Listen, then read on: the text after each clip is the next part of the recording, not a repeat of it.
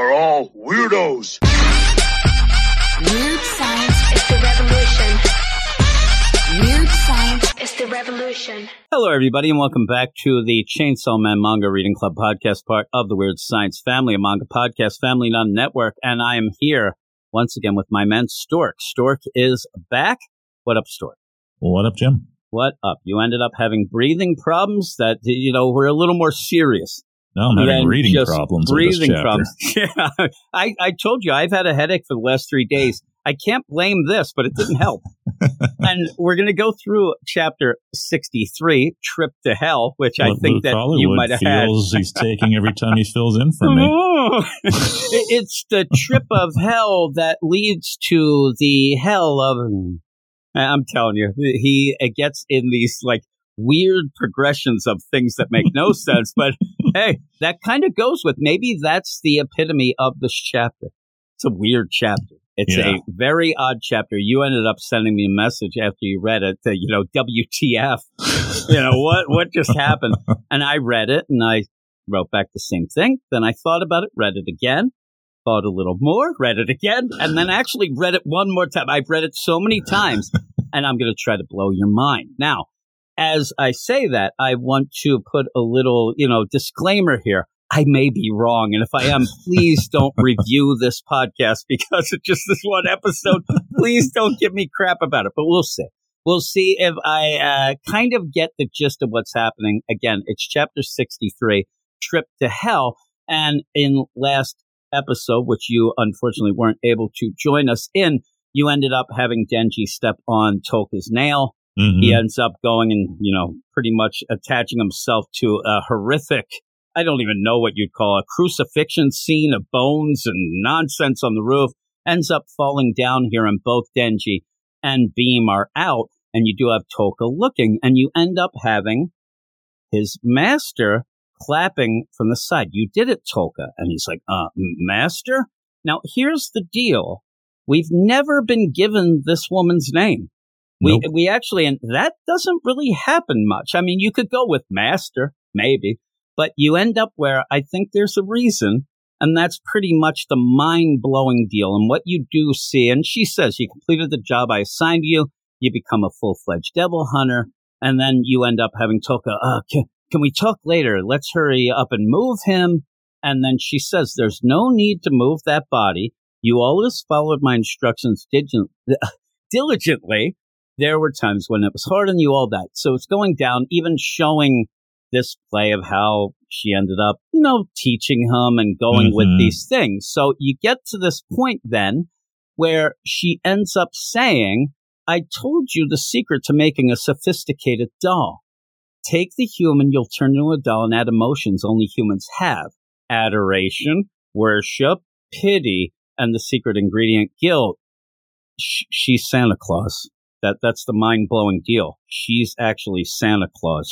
And Toka is just another doll that ends up thinking that, he has human. Yeah. And I'll go with it. So she's Santa Claus. This has been the dupe all along. And when you end up having Toka react, and you end up seeing who we thought was Santa Claus, that's just a doll who thinks it's Santa Claus. It's playing that deal, and that's why at the point, she ends up just having him kill himself. And when you do, you see, he ends up making one of those T-1000 arms like the dolls did, and ends up running it through. And even before that, he kind of gives a salute. But the big play is that she is actually Santa Claus. She says, bye-bye, Grandpa. So even the idea that she might have had her grandpa and turned him into a full-out doll like that, it's pretty bad. But what she did with Toka, it's all been this play of trying to control him. Yeah. Oh, yeah. So, and we'll talk about it as we go even more with that, because even when that's going on, you have Quan Chi, who now, and I love that Quan Chi just loves throwing people through windows. It just keeps on going. And Yoshida, he gets thrown out the window now, and he ends up using that octopus deal that does save him at the last second. Oh, I wish Kobini's car would have been underneath where he got caught. What would have been great is somehow, and I know Kobini's car is destroyed, but maybe you could play that idea. It's not so bad. I can do this. He goes down. He gets caught. But in the meantime, then you find out the octopus is now on the car and it's completely obliterated. But you end up with all that going on.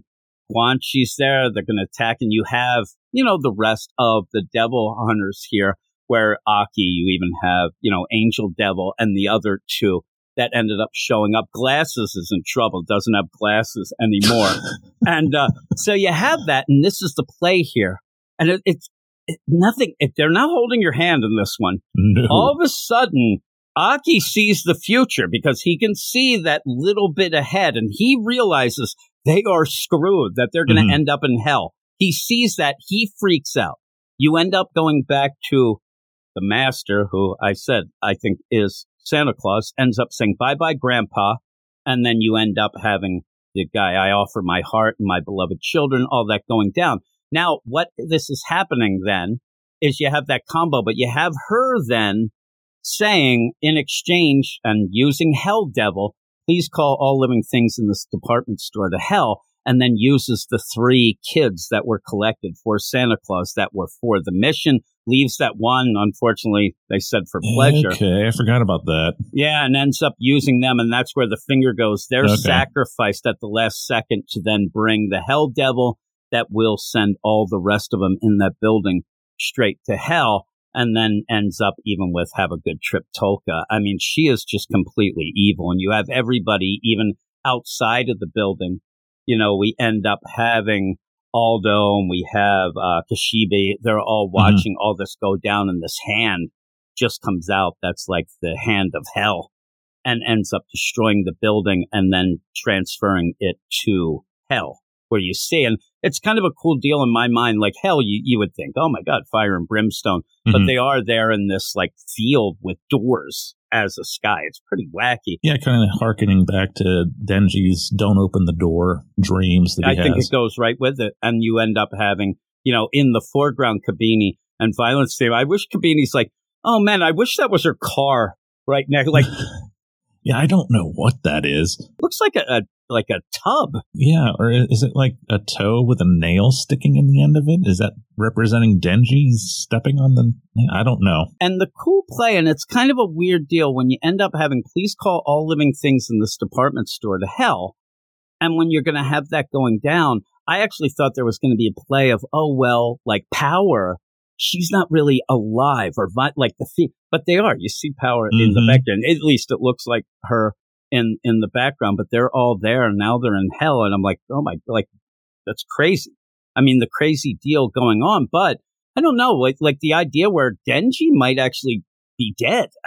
It's a weird deal. Yeah, you don't see him there, but there's a hill blocking. So he might be laying down, or it may be the play that he might be there is just like straight up. He was already in hell because of that. I don't know how this is going to go, but it ends up being wacky. But yeah, I think that the big player is why we didn't get a name for the master was because this was always the idea that this was Santa Claus in. So there's still an old guy that's Santa Claus, but she's controlling him too. Is that what's I believe that when she said that Santa Claus. It's a weird play because when it shifts in, it almost seems like there's like even a transference of power, maybe. But the idea to me was that when she's talking about this, Toka and what we thought was Santa Claus were actually dolls that she had already turned them and were controlling them. But the best ones, she said, are the ones that you actually make pretty much human. To take the human, you'll turn into a doll and add emotions only humans have. And that's where you get like the best of them. And her teaching him in the earlier